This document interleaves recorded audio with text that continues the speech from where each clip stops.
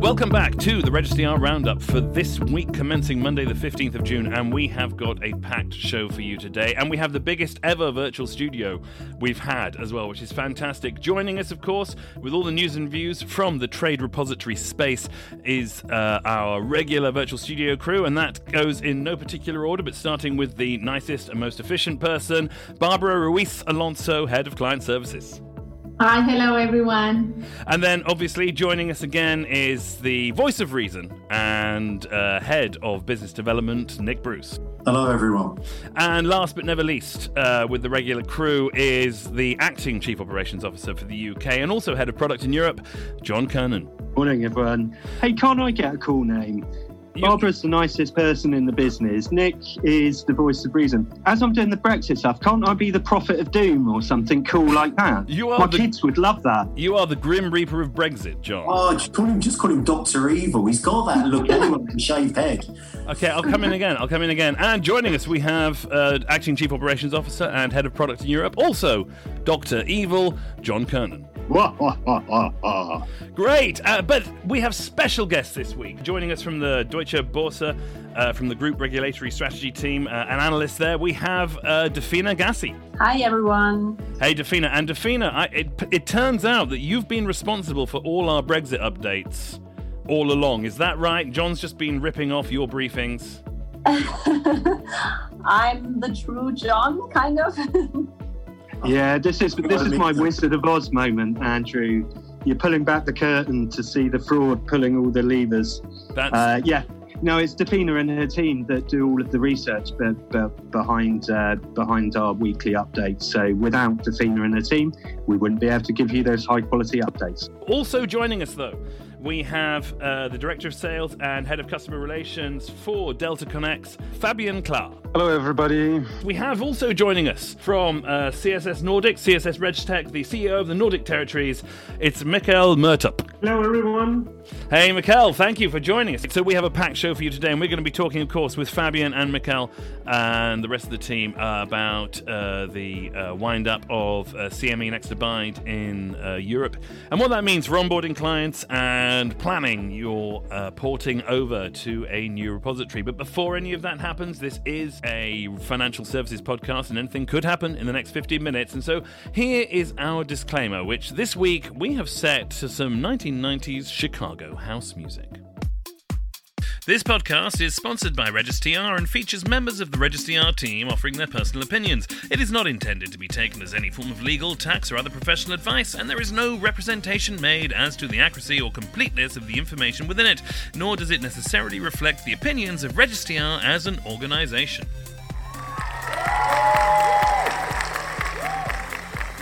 All right then, so we're going to start the show as normal with a Brexit update. There's been obviously quite a lot of Brexit news sort of bubbling under recently. We all saw on the news Michael Gove having a video conference chat with his counterparts at the European Commission. So there is probably a lot to report on, which has been written by Dafina, but will be read by Dr. Evil himself, John Kernan. Okay, good morning. As EU-UK future negotiations have stalled in recent weeks and with 6 months left until the end of the Brexit transition period, the prospect of a no-deal Brexit after the end of 2020 has become more apparent.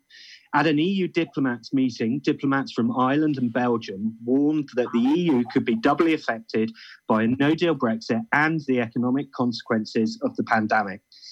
Belgium further argued that the EU Commission's recovery fund proposals did not take sufficient account of the economic threat posed by Brexit, and Ireland pointed out that a potential Brexit shock may need to be included in the EU's broader debate on the recovery fund and the forthcoming 7-year budget. Meanwhile, the UK said it wanted to speed up the pace of its negotiations with the EU by changing the format of the talks, the Paymaster General Penny Mordaunt told the House of Commons on the 9th of June. However, she also stressed that the UK will not be extending the transition period when it meets with its EU counterparts on the 12th of June at a Brexit joint committee. Okay, so this has been the big news that's dominated all week, is that there will be no extension to the transition period. So that means, come December, regardless of what is happening relating to the COVID pandemic, we are definitely ending the transitional arrangements, and that means potentially there is a cliff edge looming. And who do you want standing next to you on a cliff edge more than someone from the regulatory strategy team at the Deutsche-Boerse? Dafina, we're standing on the cliff edge. What's going to happen next? We have a lot of crystal balls on this show. Do you have a crystal ball? Is it better than Nix? I have a crystal ball. Probably let me start with a more positive scenario. So if we're lucky, we could also reach an agreement by the end of this year and would then have a new relationship beginning of 2021. Other than that, there is also another scenario where we could have an extension, probably as an addition to what John just mentioned. This week is going to be very exciting, as today the first meeting since January between UK Prime Minister Boris Johnson and the presidents of the European Commission, the Council and Parliament will take place to discuss the state of play of Brexit. And this could indeed add some further momentum to the discussions. Also on Friday, we saw that both sides agreed to kind of intensify the future talks with the aim to conclude an agreement by the end of this year. So we will see further intensified negotiation talks taking place in July, August, and in September in a more, let's say, restricted format to ensure progress in the negotiations. So what I want to say is, even though UK Prime Minister Boris Johnson and others denied to request an extension, in theory, however, this could still change, since we all know nothing can be predicted with regards to Brexit. So we will see whether both sides will request an extension to the Brexit transition period beyond 2020. Both sides need to agree upon this by the end of June, so I'm really looking forward to that. Obviously, there's been a lot of talk about there definitely not being an extension in the news, but last week we had Danny Corrigan on, former CEO of CME TR, and he was very positive that there would be a deal coming in October. So he said, yes, we're going to have a deal in October and it's all going to work out fine in the end. Do you think that could be on the cards? Could we be that lucky? I'm not sure, to be honest. I think it's quite challenging because we only have 6 months to go in case we have no extension, and both sides remain far apart on key issues such as the fishing rights, the level playing field, and cooperation on security. So I'm not sure. I'm not sure on that. They seem like typical negotiation tactics where everyone's putting out their extreme positions. And I always say the thing about lines in the sand are they can be rubbed out and redrawn. When you look at Brexit, everyone's talking tough at the moment. I believe that there has to be an element of flex in that. So I wouldn't hold anything to the fact that there will be a hard Brexit. So yeah, it's back to the crystal balls. The dynamic may be changing somewhat. I read in The Guardian on Saturday, I think it was, that in a recent opinion poll, something like 50% of the population would be in favour of an extension to the Brexit transition period. So even those people who are firmly in favour of Brexit itself still see the economic sense in extending the transition period. So I guess it also depends on how that dynamic plays out as well. Okay, now I've got to pause on the Brexit chat there just because we could talk about it for the rest of the show, but we can't because we've got other big stories. Thank you, Dafina, very much, and do stay for the discussion because now we're talking about something else which you need a regulatory strategy for, no doubt, and that is the wind down of CME NEX-Abide. That's left an awful lot of market participants without a relationship with the TR. They're going to need one of those, and we are running out of time to port over effectively. And this is quite a big issue, isn't it, for the whole TR industry? It's great at this point to bring in Fabian and Mikkel as well. And I just want to say that obviously just to keep the compliance team happy that it's wonderful to have DeltaconX and CSS RegTech here with us, but we are platform agnostic. We work with all the major players and some of the minor ones too in the intermediary space, and we at RegTech are fully interoperable. So there you go. That's a brownie points with the lawyers for me. I'm the compliance guy. Who knew? Okay. Back to the big story, though. Are we running out of time to migrate all those clients over to a new TR? The time frame, as we talked about the CME NEX-Abide, it has to be wound down by November. So the time frame is compressed. And we know from discussions with our clients, Barbara and Nick will be able to back up that, many of those prospects looking to move from CME will look to engage with intermediaries like the ones we have here represented by Fabian and Mikkel to assist them with their reporting. We've been working for a very long time with these two companies here, and they will have some great advice for participants looking to move. Adding on what John is saying, I think that if you look upon it from an operational perspective, of course, there is the open contracts that has to be moved, and all those contracts has to live up to the RTS standard. I think that is a job in itself. Then, of course, there's also the choice of the new TR and potentially the choice of an arm, or going directly to the NCA, depending on where you are placed in Europe. I think there are some different options. But I think at the end of the day, when you look upon the time frame, as was also mentioned before, that this is a weekend job. And not only there's a lot of work that has to be done on your own side, but it's also a collaboration between the TRs, and the number of weekends are quite limited, because in just to start with, first of all, you have to identify what TR you're going to use. And then you have to agree if you are to build the integration yourself or use an intermediate. And then you have to agree with the old TR, CME, and the new TR on the weekends.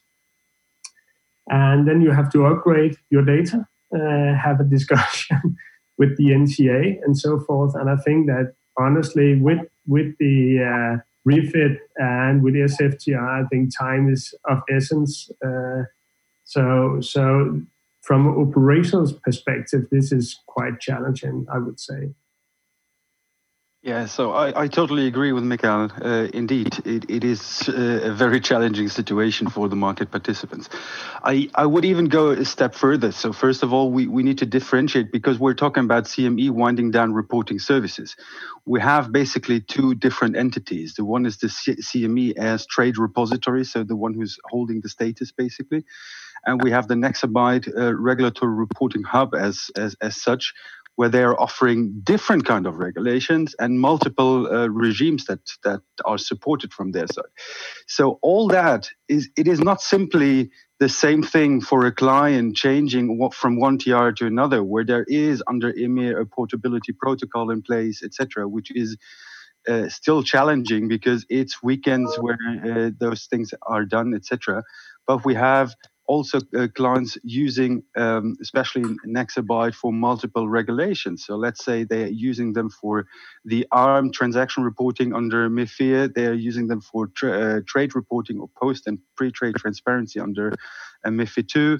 They're using them for EMIR, but also potentially for other regulations which are not in Europe, where they might still now think about using a different intermediary or a different trade repository. So, and especially for SFTR, which kicks in only in about 1 month, well, they are not able to simply change the trade repository or whatever they have chosen in a very short time, because with NEX-Abide, they can report in CSV formats. With the trade repository, it's only feasible in the ISO 20022 XML format. So they will probably report with NEX-Abide and then move over the data on a later stage. And as far as I know, there's no portability protocol in place yet. So this is, I guess, even more challenging under SFTR than it is potentially under EMIR. Yeah, Fabian, you're right. For SFTR, we'll see. We don't have yet the guidance from ESMA in these regards. But first, I would like to go to Mikkel's point on the weekends that we will be tied. the message to our listeners will be the sooner you decide your strategy, the better. And on the strategy, my belief is that given this tsunami of changes that we are mentioning, potentially many clients will change their strategy to go through service providers because at some point we've passed the limit of what entities can absorb themselves, and they will need to start going through service providers to delegate all this workload. And I think this is not only a challenge for the client, this is also a challenge for the TRs, because as a TR, you might have done portability before, but that has only been on the open contracts. Now the requirement for the portability will also be on the historical records and all the rejected records. And those records will not live up to the RTS standard. You actually might be in a situation where you will have to migrate records that are still at level 1 or level 2 validation. So it's not only the old NEX-Abide CME clients, it's also the receiving TR that will be under stress for a period. I agree with all of the points that are being made here. I guess if you put this in perspective, so we talk about all of the, almost like it's a tsunami of stuff happening at the same time. So you go EMEA refit, that's happening the 18th of June. SFTR, the first wave is the 11th of July. The next wave is the 11th of October. CME, I think everything has to be ported across and away by the 15th of November. Then you've got Brexit potentially at the end of the year. There is a lot of activity for the TR. When a TR like CME is winding up, it's not a straightforward portability, as Mikkel just said.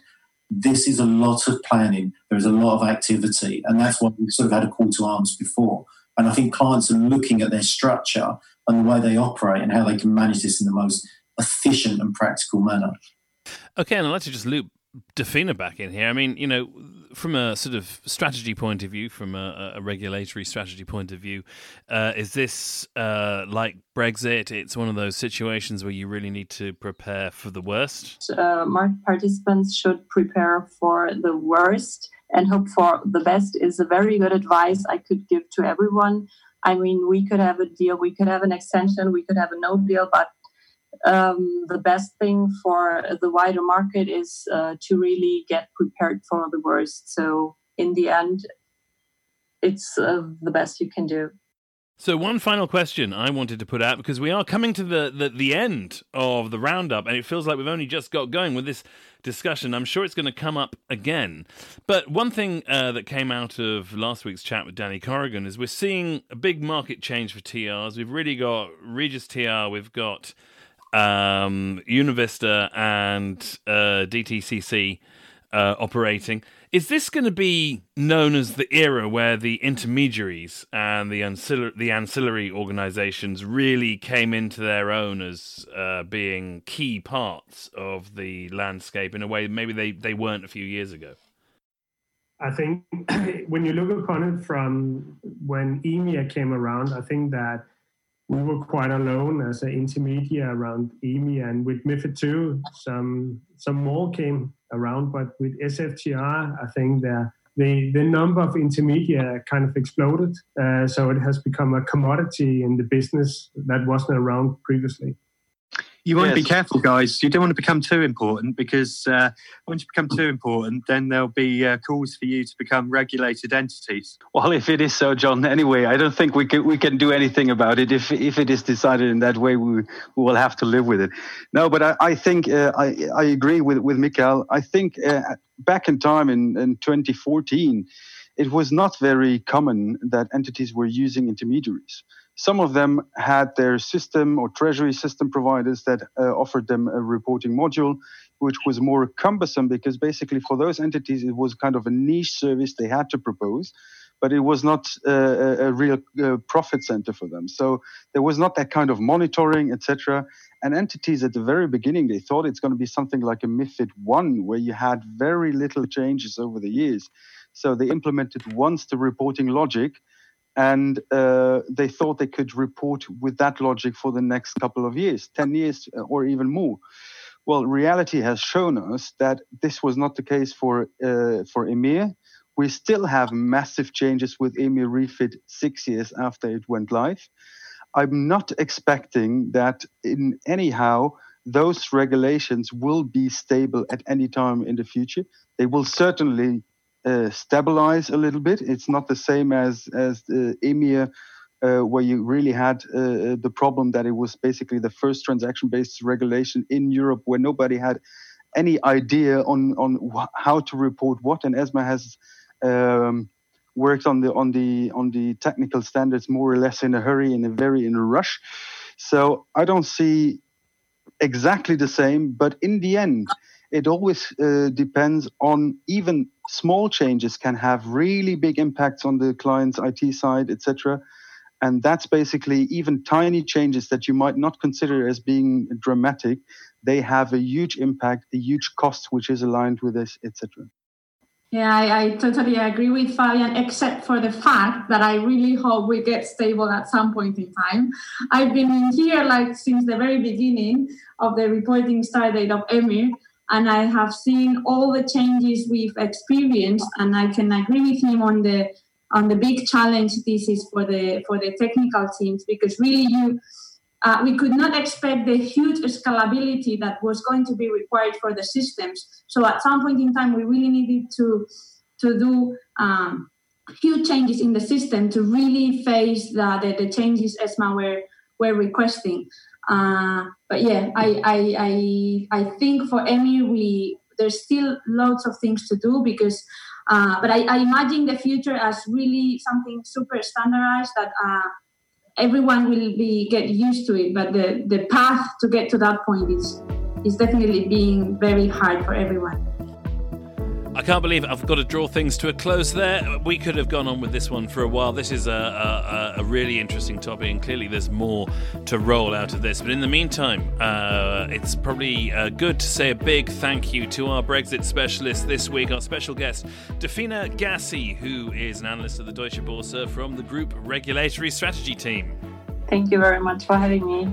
And a big thanks to Fabian Klar, Director of Sales and Customer Relations for DeltaconX. Yeah, thank you guys for having me. And a big thank you to Mikkel Mördrup, who's the CEO of the Nordic territories at CSS RegTech. Happy to participate. Thank you for inviting. And as always, it just remains for us to say bye-bye from the nicest and most efficient person at Regis TR, and that, of course, is Head of Client Services, Barbara Ruiz Alonso. Goodbye, everyone, and thanks, Dafina, Mikkel, and Fabian for joining us today. And, of course, a big thank you from the voice of reason, and he's been very reasonable this week as well, Head of Business Development, Nicholas Bruce. Thank you very much. Goodbye, everyone. But thank you, Dafina, Mikkel, Fabian. Really appreciated your contribution. Thank you. And saving the best till last, our very own Dr. Evil himself, Head of Product, in Europe, and Acting Chief Operations Officer in the UK, John Kernan. Thanks, Andrew. Bye, everyone. Have a great week. Have a great week, everybody. I've been Andrew Walker, and we want to see you next week for, can you believe, next week is our last episode of the season. Episode 12. I know. We're episode 12 of the Red CR Roundup. Next week, don't miss it. We have got a very special show for you with Phil Brown, of course, who is the CEO of Clearstream Holdings, and he is going to be joining us to really look back on the last 10 years of regulation since Registr kicked off. And there will be more special surprises coming as well. And stay tuned, because it's not the end. Season 2 is on the way, and we've got some amazing things planned for our second season. But join us next week for episode 12. It's going to be the big one. You're not going to regret you did. And of course, do download us, find us on LinkedIn, send us your comments, ask us your questions. If you'd like to appear on the show, just give us a shout and do it. And in the meantime, all that remains is from us to say goodbye. Goodbye, everyone.